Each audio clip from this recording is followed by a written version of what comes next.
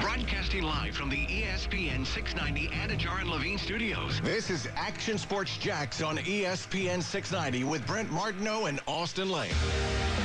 Well, I talked to our defensive staff, and do you replace the player? Do you, what do you do? I agree with you. We all see it.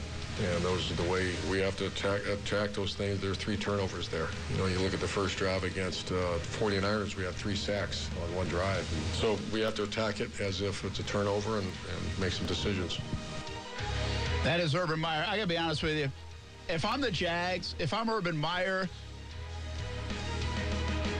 I don't want to say I don't care about the defense, but right now it's so secondary because it's being dwarfed by just miserable offense. Mm-hmm. And so if you go give up 35 points to the Rams, so be it. Yeah. Give me 28 on the scoreboard for you and stop the stupid stuff on special teams. Like, that would be... Like, it's really, sometimes, like, you lose, and it's the way you lose, Like, the way they, I honestly don't think, like, if they were to put up points, and lose games like 31-28 and 34-31 and 35-32, I honestly don't think people would be as mad around here. Now, they'd still be mad because you hate losing, but at least, you know what that would be? Offense. That'd be Urban Meyer's offense. That'd be Trevor Lawrence growth. That'd be dynamic stuff to at least hang on to. Well, right now, we've got a defense that's, playing probably above their pay grade, getting better. Is it something you can hang your hat on going forward? I said to somebody last couple of days, listen, I can easily see this defense being pretty good next year because if you add a couple free agents, a couple of draft picks, they've got some pieces. And then year 2 of this defense, some growth from Tyson Campbell and other guys. I bet they'll be a pretty good defense next year. And at least, but I almost don't care about that. Well, at least you have hope for the scheme. Yeah, true. The defensive side of things, like the scheme, I think, you interject some more players in there, some better talent, and I think you're going to be okay. And, regardless of what it's looked like here, the past 11 weeks, if you hold Atlanta to 21 points, you have a shot to win the game. Yeah. If you hold the Colts to 23 points, you got a shot to win the game. If you hold the Bengals to 24 points, you got a shot to win the game. Cardinals, 31 points. Yeah, it's a lot, but, hey, it's the Cardinals. You might have a shot to win the game. Denver Broncos, 23 points. You got a shot to win the game. What you don't have a shot of doing is when you score 14 points, 10 points, 17 points, 7 points. You can't win a lot of ball games like that. They're lucky they won with 9. You lucked out because you won with 9, much to your defense's help as well. But you cannot sustain success if you're scoring. And I'm not sure what they're averaging per game right now. It's got to be one of the worst in the NFL, if not the worst in the NFL. But you can't have sustained success if you're putting up only 14 points, 10 points, 17 points a game. It's just not going to happen. Football at 5, Brent Martineau, Austin Lane, Casey Kurtz on a Monday. A decade ago, one of the wildest of news conferences. Shad Khan announced as the new owner of the Jacksonville Jaguars, and Wayne Weaver was selling the team. And by the way, Jack Del Rio fired. Did you see that coming? When Weaver was... I got to go back in time a little bit. Again, I think there were some rumblings like 24 hours, 36 hours before the announcement. What I think was more stunning that day is that we thought Del Rio would get fired. I'm not sure we thought it was happening that day. Yeah. It was kind of like, all right, we thought we were there for the ownership announcement because by that time word had started to trickle in. Everybody's like Googling who's Shad Khan. And I remember that. I don't remember thinking, hey, this year they're going to sell the Jags. Like, I don't think there was like, hey, he's actively looking to sell the Weavers. Sure. But it made some sense. But I don't think anybody expected, hey, we sold the team. And by the way, Jack Del Rio's fired. And Mel Tucker's taken over. Yeah. Like, that was wild. Yeah. Now look at 10 years later, Mel Tucker's getting a 10-year deal for about $100 million at Michigan State. Yeah. Good for him, man. Wow. Life comes at you fast. It does come at you fast. The record is awful for Shad Khan as owner of the Jacksonville Jaguars. Mm-hmm. It's been Mike Mularkey. It's been Gus Bradley. It's been Dave Caldwell, Tom Coughlin, Doug Marrone, Urban Meyer. And it hasn't changed. I mean, outside of the 1 year where everything popped, which, by the way, we can't just say it was a lost year. I mean, that was a big year. It was a big-time year. Sure. I'm not sure my kids would be a fan of the team if not for that year. Seriously. I'm talking about that generation. I'm probably being a little dramatic, but generation at least got like you lured them in a little bit with that season. Yeah. But 1 out of 10 isn't going to be a success in any business. Nope. Okay? So the wins and losses is a major concern and problem and something you can't hide. They've been bad under Shad Khan. And they really weren't great at the end of the Wayne Weaver era, but in a crazy way, they were better. Yeah. But do you look, so there's the football side of things, it's been a disaster. How much of it's on ownership? How much does ownership wear that? I think that's more debatable, although it's under Shad Khan's resume, right? Yeah, I mean, you're the owner, so then, I mean, it all falls on you, whether, you have the X and O knowledge or not. I mean, it does start with you. If you're asking me how much of the blame goes to Shad, I believe Shad Khan wants to win. I don't believe that you become a billionaire, and you don't have that killer instinct. You don't have that mentality where it's like, I got to be successful in whatever I do. Okay, that's how you become a billionaire. You have to understand that. There's not a lot of those in this world. They're a special type of people that they're wired a different way.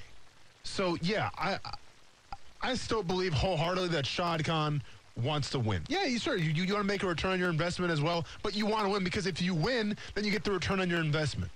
So I think in terms of, if you want to go back to, how it all started, with Mularkey, I always said I was a Mularkey fan, right? I have a lot of respect for him as a coach, the way he went about things, because he kind of had that old school demeanor, and that just, from my perspective, I know it rubbed some other players the wrong way.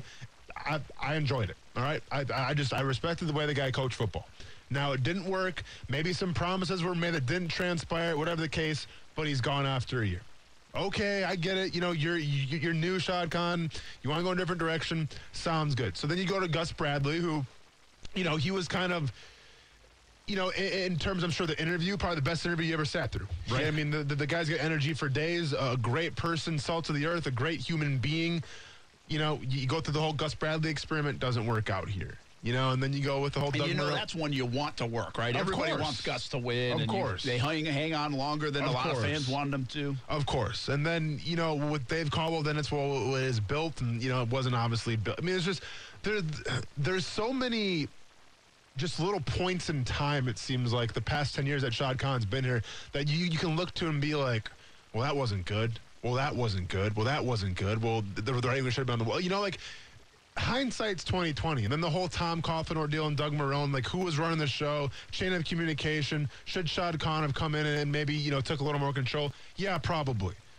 But the general consensus of what all these mishaps have in common, set aside from 2017, where you had success, is the fact that the chain of command was off and you just didn't know how to operate things.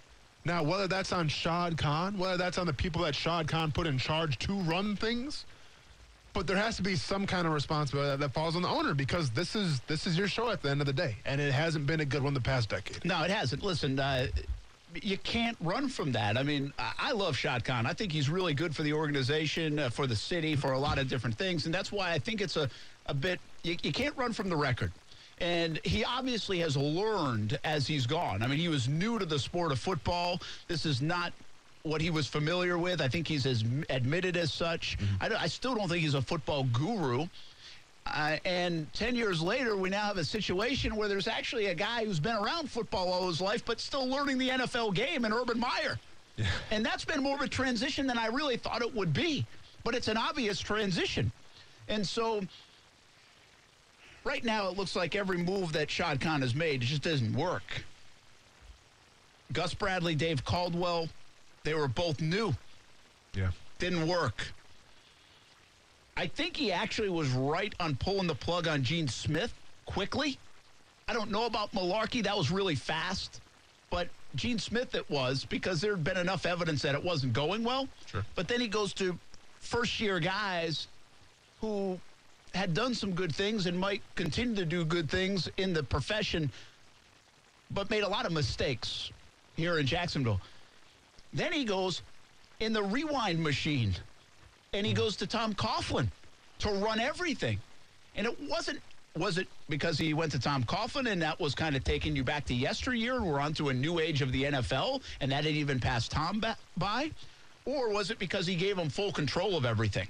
Mm-hmm. And then all of a sudden things happened like maybe the Yannick Ngakoue deal, that didn't happen. And he's playing somewhere else. Stuck with Caldwell through those years. Still making draft selections. Stayed too long maybe with Doug Marrone.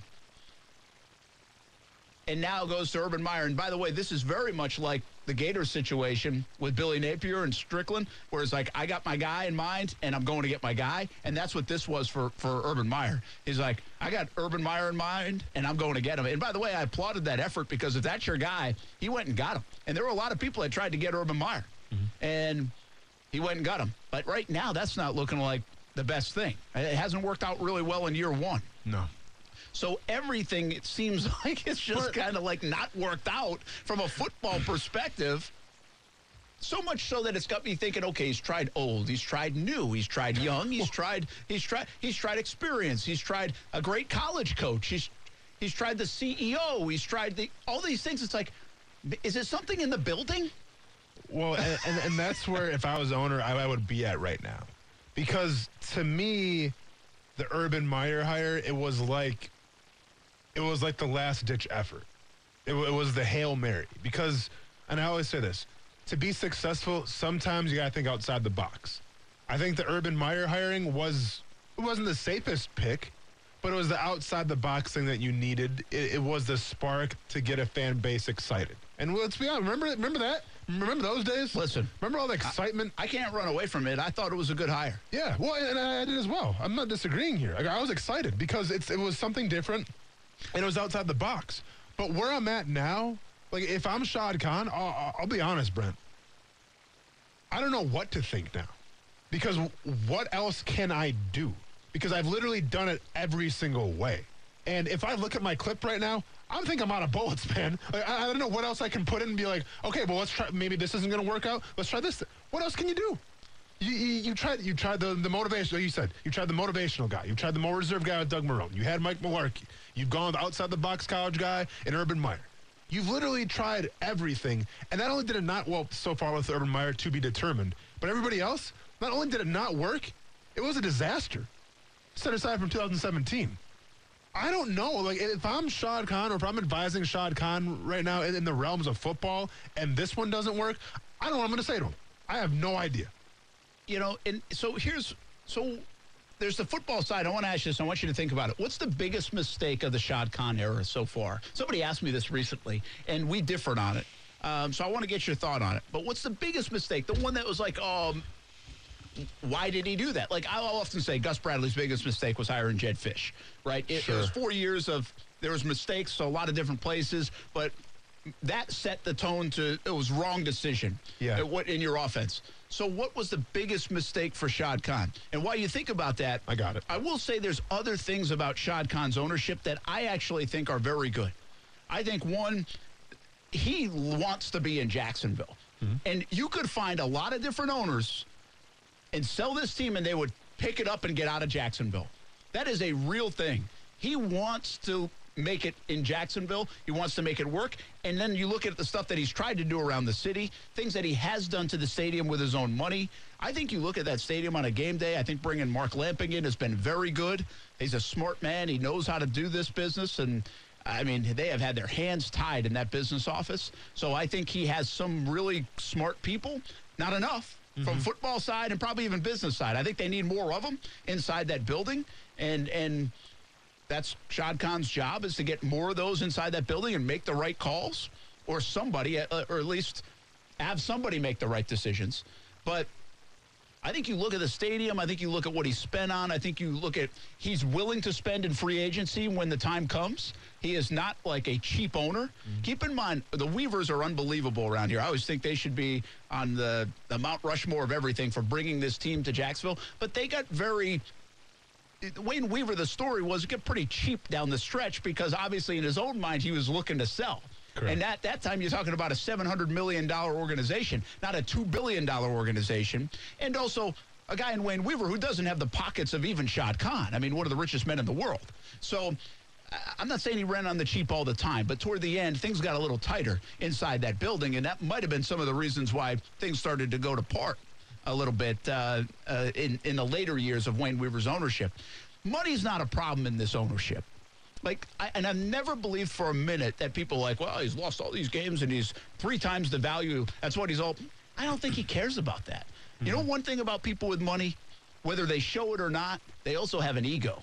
Of course. We all do. Yes. And I would think right now that Shad Khan wants to win more than anything. Because you would hope that's the case. Hates it. Yes. Having this record attached to his name. Mm-hmm. Because the guy hasn't lost many battles in his life. He's lost some, just not as highly publicized as these. And he usually ends up on the winning side. He hasn't lost as bad. You know? Yeah. So I think there's a lot from the city to the organization to the investments to where he wants to take the place, like where his vision and kind of like his heart is, if you will, is all good. But sooner or later, you got to get it done on the field. And they have just been miserable on the field outside of the 1 year. And like I said earlier, 1 out of 10 ain't getting it done. I mean, 1 out of 10 in any walk of life is not getting it done. So they have got to figure this out and figure it out soon. And I don't know if this doesn't work out. When you have Trevor Lawrence and you bring in Urban Meyer, I don't know what the answer is. But there have been many organizations that have gone through coaches and quarterbacks and coaches and quarterbacks and longer than this, by the way. I know people don't want to hear that, but longer than this. Yeah. But, I mean, and listen, we're still a long ways away from talking about what type of quarterback Trevor Lawrence is going to end up being. But it just felt like the stars aligned perfectly, you know, for the Jaguars to finally make that turn and to be better, right? Like, you got the vibe when the New York Jets won that game, and the Jaguars lose. It's like, okay, finally. Like, the football gods are looking down on us and shining. Go ahead and tank these last couple games. James Robinson, you're going to sit out here. It's fine. Branko goes to the bar and celebrates with his co-host, and it's fine. You know, and now, truth be told, I wasn't the one that... And I want to go back to this. I know. I was never the guy that said you should tank because it's bad juju. It's bad vibes. I don't want to say I told you so, but I got some sage in here in case you want to burn some later. Yeah, I might need to. You asked me, you know, probably the worst decision or, like, I guess the worst moments that Shad Khan has been a part of so far in terms of, you know, his decision-making. I get when you're a new owner and you start brand new, sometimes things don't go your way. Right, so, like, I don't look at Malarkey. I don't even look at Gus Bradley. Like, okay, you took a risk, didn't work out. All right, you cut ties, you live, you learn, and you move on. But to go to an AFC Championship game 1 year and then the next year have it look like it did, that's not supposed to happen. Everybody has a window in the NFL. It's a league of parity. With salary caps in the draft, everybody is going to have their moment in the sun. But you're not supposed to have only one season to have that moment in the sun. It's supposed to be, you know, carried on through at least a couple of years. That wasn't the case here in Jacksonville. So as you analyze the problem, you ask, all right, 2017, you know, Miles Jack wasn't down, one play away from going to the Super Bowl. Where did it go wrong from there, 2018? And to me, it was Tom Coughlin, it was Doug Marrone, and it was the chain of communication from Shad Khan and how that was all set up, right? And not everybody being on the same page. That, to me, has been Shad Khan's biggest mistake right now, because we saw Doug Marrone in those press conferences, not answering questions, looking down the hall saying, hey, I don't know. And then you saw Tom Coughlin kind of go rogue a little bit and do his own thing, and then eventually Grievance Gate was established from that, and it all went downhill from there. So if you're asking me what was the defining moment that really Shad Khan should have fixed right away and should have addressed, it was the communication between himself, between Tom Coughlin, between Doug Marrone, and that team. Yeah, it's interesting you bring that up. That's a wild thing, and I didn't put it as broad as maybe as that. But if a lot of people, when they ask this question, people will say Dave Caldwell. Okay, yeah, all right. People say Dave Caldwell. I don't. I and maybe they're right. I'm not saying they're wrong. Mm-hmm. But to your point, I say Tom Coughlin, and I don't mean Tom Coughlin's unbelievable. Should be a Hall of Famer. Mm-hmm. But here's why I say it. I say it because, you know, the first few years, if you lose as an owner, you're new to it, and you tried something that didn't work, that's okay, whatever. I view Shad Khan as a visionary guy, what he's trying to do with the city, what he's done in his businesses. And he hired Tom Coughlin, who was really at the end of his career, to try to go rekindle something from 20 years ago, essentially. And you could argue his best move was Tom Coughlin because they went to the championship game.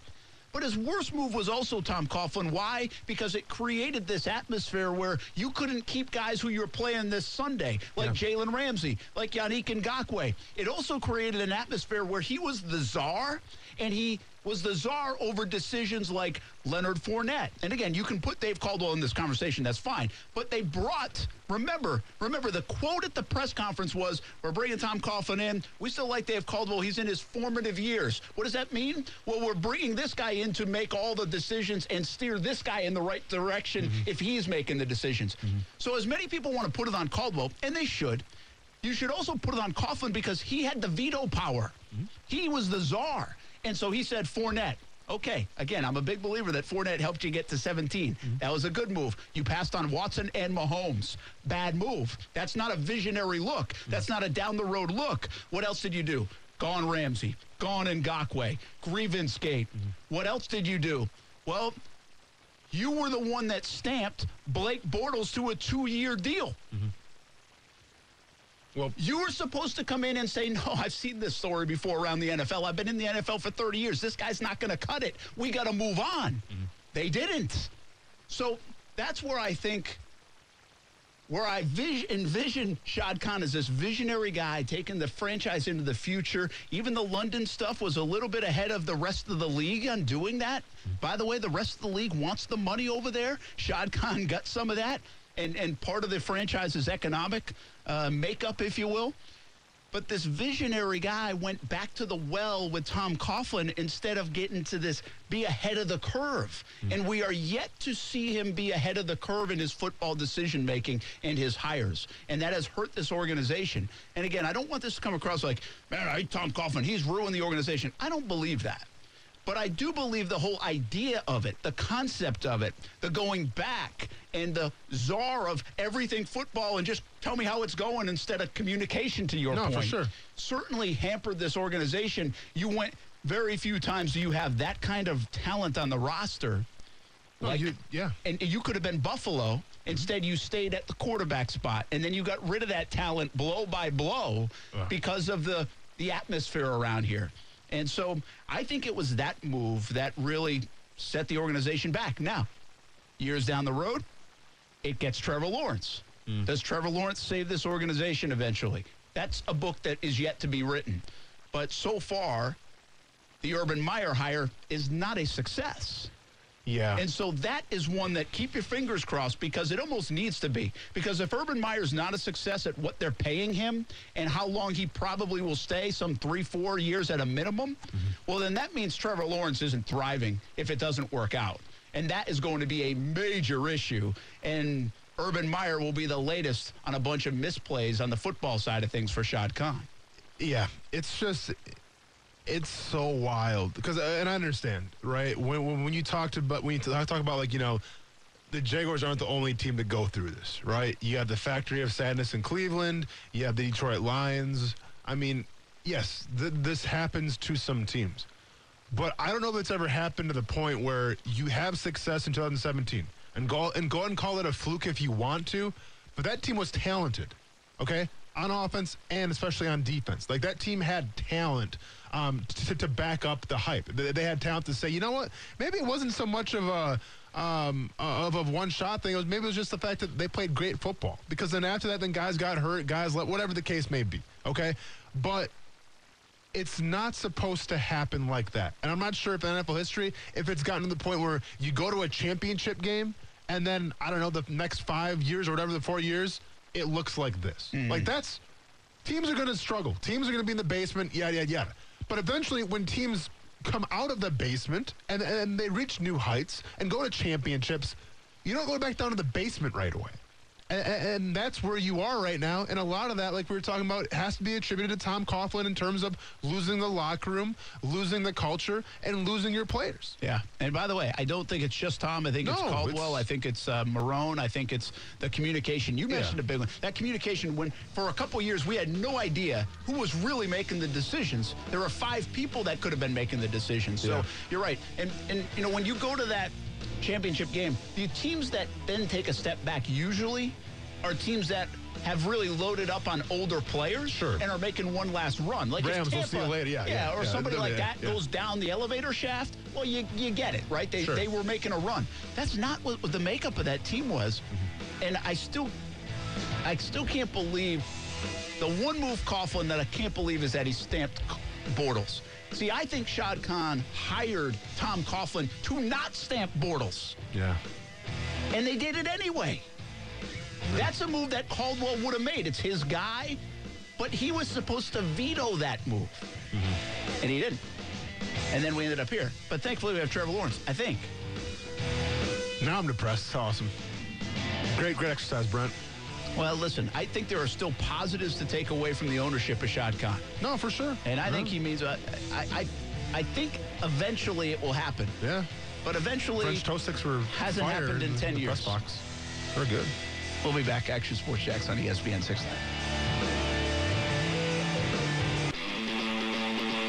We all did. We all thought it was a free play. I even heard over my headset free play, and then it turned out we covered up a tight end on the play. So, it's you're down on the 1 yard line, have a chance to stop them, and we did stop them, and then we gave them a first down. So, yeah, that's what we thought.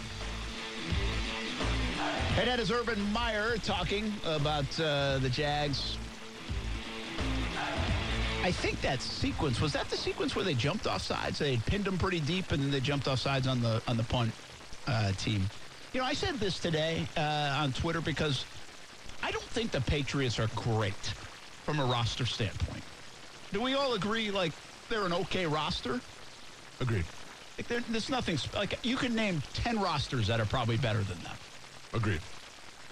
Sure. But they're obviously one of the best teams in the NFL right now. In fact, they are the best team in the NFL right now over the last 6 weeks. Okay. No? I mean, yeah, I think they're up there. They've won six in a row, and they're just, as you would say, molly-whopping people. Curb stomping. Yep, for sure. Who's better than them right now in terms of playing in the last 6 weeks? Not who you would pick. Yes. But, like, who's on a better... I mean, Tennessee was this way until the last 2 weeks. What have the Chiefs been doing lately? Chiefs, right? Chiefs are winning. Yeah, okay. They didn't play last week. Yeah. Okay. Right. I mean, Indy's been killing people, too. Yeah, Indy and San Francisco look like they're on the rise. But, again, we're talking 6 weeks for the Patriots, Yeah, you know? well, I told you, I mean, New England, in the fall, they're a different team. Like, when playoff seedings are on the line, like, they're just a different team. So what I'm getting at really is they are obviously well coached. Correct. This is a comeback year for Belichick in that sense. Mm-hmm. They're getting great play out of some of their free agent signings like Hunter Henry and Matthew Judon. Yes. Some of their draft picks, Mac Jones, the running back, Barmore out of Alabama. Mm-hmm. So those are good acquisitions, draft, free agency. But what I think is their IQ as a football team is so good. And some of that is well coached, but they also get smart players. Like, I really think Bill Belichick would rather have 5 smart players than super talented players. Mm-hmm. And he's like, I'd rather work with this. Now Gronk says what's up. Yeah, but see, that's the thing. I'm not saying he's smart, like SAT smart. Maybe he is, too. Maybe he's just... But, and by the way, you could argue that Gronk's smarter than all of us, right? And the way he's marketed himself and everything else. Yeah, but can you get him off the commercials? The commercials are so bad. The whatever... commercials are bad. The Navy... What is it? The Navy Credit Union? Whatever? Navy Federal, yeah. I almost feel like they make him, like... Oh, busted. I'm almost giving him the credit that they're making him sound dumb. Maybe. But, like, if you're the director... they wrote it stupid. If you're the director of that, though, don't you got to go like, hey... Rob, I know we only got you for a little bit. Can we get another take, though, please? Because that was like on BTV quality. Yeah, that's tough. So, is it... The bottom line is I think Gronk's an IQ guy, though. He knows where to go. He knows how to play the game. He knows he's got instinct. Like, not everybody has that. Like, I'm convinced in sports, like, you don't have that. Like, you either have it or you don't. You don't coach that, I don't think. No. New England is different. And I think I've told this story before. I'll tell it again about Bill Belichick. Not going to name my former teammate's name because I don't want to put him on blast here, but former teammate of mine goes to New England as a free agent. He cleared waivers, signed with New England. First day, going up to meet Bill Belichick, he's walking through the hall of the practice facility, and there's pictures everywhere of guys, obviously he went to how many Super Bowls, so there's pictures of guys hoisting the trophy. Bill Belichick comes out of the office, greets this guy, and says, first thing he says to the guy, points to a picture, says, who is that guy up there? holding a Super Bowl trophy. And this is an older picture. My former teammate goes, I'll be honest, I don't know who that guy is. Bill Belichick goes absolutely ballistic. He says, you have 24 hours to know all these guys on the wall. If you do not, and I'm obviously paraphrasing here, your blank and blank blank is going to be gone, and you will be cut that day. I'm going to quiz you tomorrow. If you don't get it, you're gone. This isn't football stuff we're talking about. This isn't X's and O's, know your job. This is the history of the organization. This is knowing who's come before you. That's the kind of shit that Bill Belichick runs. So if he's that adamant about the history of the New England Patriots, what do you think he's going to be like when the X's and O's, when you're not doing your job? If you do fumble a football, if you do make a mistake, how is he going to act then? Needless to say, this guy ended up getting the questions right, was on the team for a little bit. Was he? But he said he's never been so scared his entire life. Yeah. Literally, usually when you get to a stadium, hey, how you doing? Where you from? You know, nice to meet you. Glad to have you here. Yeah, and you say, who's this guy on the wall? And they tell you. Yeah. Well, I mean, I don't know. Ty Law, it could be a hard one, but like, what other coach in the right mind is going to go? Okay, so the nice to meet yous are over. Either you get this stuff down, or is gone tomorrow. Yeah. Like, that's the introduction of Bill Belichick. That goes to show you just in terms of X's and O's, I think, and in terms of accountability, how much you have to be on the same page. I don't think you get that every other football team. Yeah, I agree with that. Yeah. And by the way, that in a weird sense is kind of a college thing. Yeah. I want you to know the history of what's going on here. Sure. I want you to know that this game against Michigan matters more than anything else. Yeah, right? yeah. That is a little bit of that feel. Because when I look at Belichick, I don't really... So many people want to study Belichick. Mm-hmm. Urban Meyer studied Belichick and Carroll and others. I see Carroll as the guy who will do the +2 mentality stuff. I don't really see Belichick as that guy. Like, is he the rah-rah, pump you up with those kind of things and sayings and stuff on the wall? I don't see that. Maybe he does. Like, maybe he does these kind of videos and things like that because maybe all coaches do it to some degree. I mean, it is, yeah. Right? It's kind of a You have to thing. have some sense of motivation. So this is not a criticism of Urban Meyer in that sense, but how do you create that culture? Well, anybody who walks in that building now knows the culture. We all know the culture. We know if we walked into the Patriots building, we'd probably stand up a little straighter. Yeah. Right? For real. And we'd probably know the people on the wall because we know what the Patriots now are all about. Mm-hmm. But how do you create that? Well, you got to win to help create it. And so there's this juxtaposition that goes together, really. Like, you have to win and create the culture. Yeah. So right now, is Urban Meyer creating a culture? No, because they're losing. Mm-hmm. He's not. Like, if he is a culture creator, which I think he has been, and you can argue he's very good at, but he's not doing a good job of it because you have to win while you do it. But you made a great point, though, in terms of the IQ. That's who the Patriots are. I remember my junior year at Murray State. You know, this is when the scouts first started getting a little wind of me and started coming visiting. You know, I mean, maybe like they come for practice, right? So they come watch on a Wednesday, a practice, and after that you meet with them in a room by yourself. Like 20 minutes was the rule, and then you have to go. I met with maybe 10 scouts. Only one scout who I was the biggest, whatever, but I get it now, made me go on the board and like type in, like, write up everything for my defense. I go, dude, I have a pad on my wrist that tells me the plays. You think I know what the safety is doing in this play? You think I know what the linebacker's doing in this play? No. I look at my wrist, it says, okay, I have this gap, and I'm good to go. But, like, they want to know all that stuff. That was the Patriots guy. That was a Patriots guy. Interesting. And you know what? When I couldn't answer the questions, he was not thrilled about it. Yeah. So they are. Do you think it's coaching? Do you think it's culture? Or do you think it's the player that has the IQ? Like, that makes you a smart... do you need 7 players on the defense that's good at instinct? No, so it's definitely the player, but it's the willingness to learn, though. Yeah. I think the Patriots, you have to have the high IQ guys, but you have to have the willingness to learn as well. Yeah. And that takes a special type of guy. The one thing, by the way, that's really missed about the 2017 Jags defense, I'll say this all the time, those are high IQ guys that know the game, but also are super talented playing fast for the Jags. Yeah. They knew the game. Yeah. They might be made an extracurricular play, but they didn't make many out of place other than Jalen maybe freelancing at times because he wanted to make another play. We'll be back. Action Sports Jax on ESPN 690.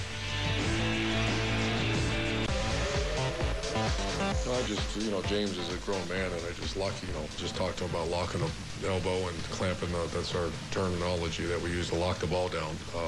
And then he came back and ran, had some decent runs in the second half. He still doesn't look like he's full speed to me. But, that was just a conversation with him. Urban Meyer and James Robinson. Here's the deal. James Robinson does not have a fumbling problem. This is not a problem. No. He fumbled once in like 400 carries. He's fumbled twice in 2 years. Like, that happens in the NFL. And by the way, I disagree with Urban.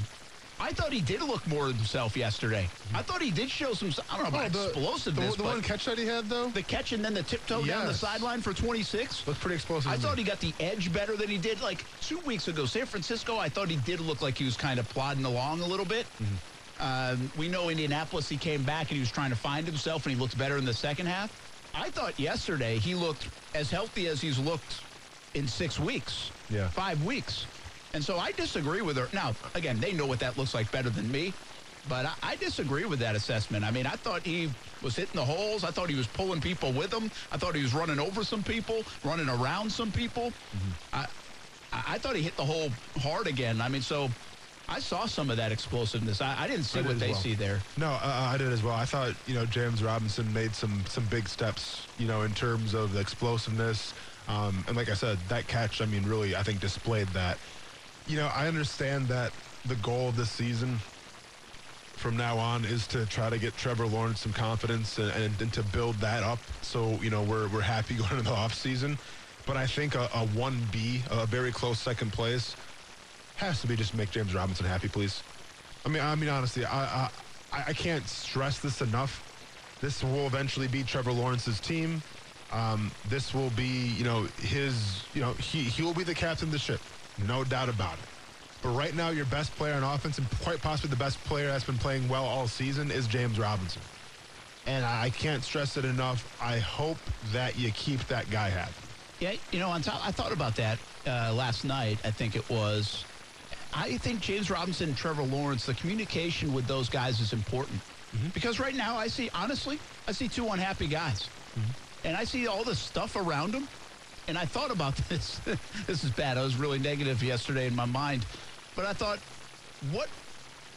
if you're James Robinson's agent, could you seriously say, hey, don't sign me to a long-term deal? In fact, if you can trade me, it'd be better. Doesn't seem like these guys want me around here, and you drafted ETN, and I might even be used less. Now, could you see that happening? I'm not saying he's going to, especially they're going to be willing to throw some money at him, I would think. But the other one I thought of, Austin, is looking at Trevor Lawrence and what's going on around him and looking at his face sometimes now these last couple of weeks. And I think some of it's his disappointment in himself at times, but not all of it. I see a frustrated young quarterback. I see someone who does not trust everything around him. And I'm starting to think, like, I hope his agent's not on the phone like, hey, you guys better figure this out or we're not playing football next year here. No, I mean, listen, we live in a world where you can ask for a trade any day of the week. I know. I don't think... I'm not predicting that's going to happen. I'm just saying it crossed my mind. No, for sure. He looks that frustrated out there on the field. He does. Watching the film version when Agumbawale dropped that ball, yeah, it was written all over his face. And this is a guy, and you said it before, this is a guy who is not accustomed to losing, number one, but I don't think he's not accustomed to, not having what he needs at his disposal, right? I mean, he had weapons nonstop at Clemson, and now you come to Jacksonville, and yeah, injuries are a thing, injuries happen, but man, it's just, you get this sense right now, and I'm kind of repeating what I said earlier on the show today, but you get this sense that whether it's Bevel calling the shots, Schottenheimer, whatever the case may be, these guys on offense, they are not being set up for success right now. Yeah, they are not, and I think he's feeling that. I think if you look at Trevor Lawrence the first 10 weeks. He was like, hey, listen, hey, it's coming. We're getting it. We're going to fix it. You get to put faith in your coach, where it's like, okay, I'm going to trust that you know what we're doing. And listen, I'm a rookie quarterback here. I'll put my faith in you. We'll get it done. We'll improve. I'm making mistakes. Yeah. They're making mistakes, but we're going to get it. We still have 9 games to go, right? Got you. Now the last couple of weeks, he was very frustrated, and it kind of stung him, as in their words, when he didn't get the job done in Indianapolis. But yesterday was, I might not have got my job done. I felt it was a little more like, hey, is this stuff ever going to get fixed? Are we going to ever run the right routes to the landmarks that we said in practice? Are we going to block in the key spots? Are we going to catch? Now, he did get some help on some nice catches by James Robinson and Marvin Jones. Are our coaches going to call the right plays? Why is it taking this long to figure out the offense and what we want to be? We're in December almost. And don't forget about the quarterback sneak thing too, where he kind of said one thing and then Urban Meyer says another thing. Yeah, and I sensed a little bit of. I mean, I can only cover up so much, you know, and I'm only going. I really would like to call people out here, but I can't. That's what I sensed yesterday. That's part of the quarterback's job. I mean, Blake Bortles did that for 4 years, you know, or 5 years. And I'm not. Listen. He's not in the tank. He's not done. He'll have his ups and downs. I just felt like we're really seeing a frustrated Trevor Lawrence. The losses are piling up. The lack of touchdowns, lack of production, lack of growth. I think he sees it. He knows it. He knows what good is. He knows this isn't good. And again, don't get me wrong. I'm not taking all the blame out of him. I think he has played inconsistent, and his accuracy has been inconsistent. But, man, it's hard to find too many players outside of James Robinson and a couple of plays here or there like Marvin Jones' catch that have really helped him elevate his game, too. And I think that goes for the coaches. Yeah. So that's frustrating. Yeah. And he's too mature and he knows how it works. He's not going to say that. No, I mean, you can't. You're in no position as a rookie quarterback to call out your coaches. You can't call out your teammates. You just got to swallow it and you got to move on. But, no, it's definitely, I mean, especially the penalties, too, when you see the response to the penalties, like the false starts and all that. Yeah, I mean, but who wouldn't be frustrated? And that's what the sense of his frustration to me is like, listen, I'm getting us lined up. Or get the play in and get in here the right package, not 7 seconds left on the play clock. Yeah. I don't think that's him as much as it is everything else around him. Maybe it is him, though. You just don't know. That's the problem. Yeah. I don't want to make excuses for Trevor Lawrence because, like you said, he has to share a lot of the blame as well. But, like, watching that game yesterday and really the past 2 games now, I keep going back to J.J. Watt when he goes to Deshaun Watson after their season. He goes, hey, man, we wasted your year, and I'm sorry. Yeah. Like, that's what we're getting to. We're getting close to that. And that's not a good feeling to have. We're getting really close to that. That's a good point. I'm glad you bring that back up, but we're close to that. Yeah. All right, that's going to do it for a Monday. Coming up next, got Casey Kurtz and Brian Middleton, Action Sports Jax. Overtime, 6 to 6:30, and then all the way until 7 on the social media platforms.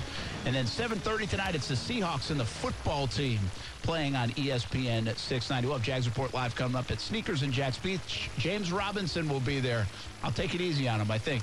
Maybe not. 7 o'clock on Fox 30 as well, Jags Report Live. Have a good night, everybody.